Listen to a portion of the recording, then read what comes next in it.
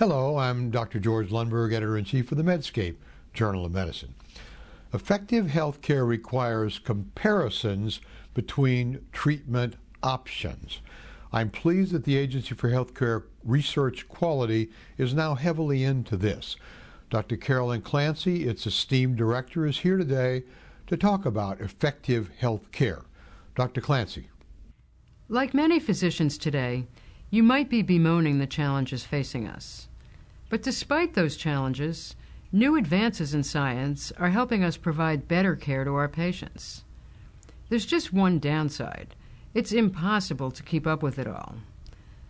One great challenge in healthcare is finding reliable and practical data that can inform decisions. The problem isn't a lack of information, it's too much information, and the quality of some of it is poor. Previously, I told you about the Effective Healthcare Program, which is run by my agency, the Agency for Healthcare Research and Quality.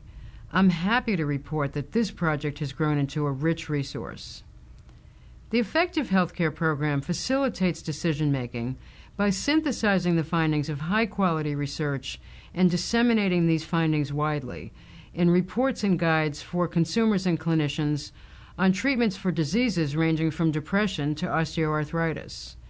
This unbiased information enables you and your patients to compare treatment options, such as oral medications for type 2 diabetes, and see which have proven the most effective. In fact, some of our effective healthcare reports are cited by Consumer Reports for its Best Buy drug series. Please visit our website, www.effectivehealthcare.ahrq.gov, to read and comment on these reports as they are proposed and drafted, and to make use of the published guides and reports. In order to translate mountains of data into useful information, we need one central, trustworthy, and neutral repository of side-by-side comparisons of drugs and devices so that you and your patients can make informed decisions about the best available treatments. The Effective Healthcare Program is emerging as this information clearinghouse, a foundation in which a larger investment in comparative effectiveness research can be built. I believe American clinicians and patients will benefit from its work.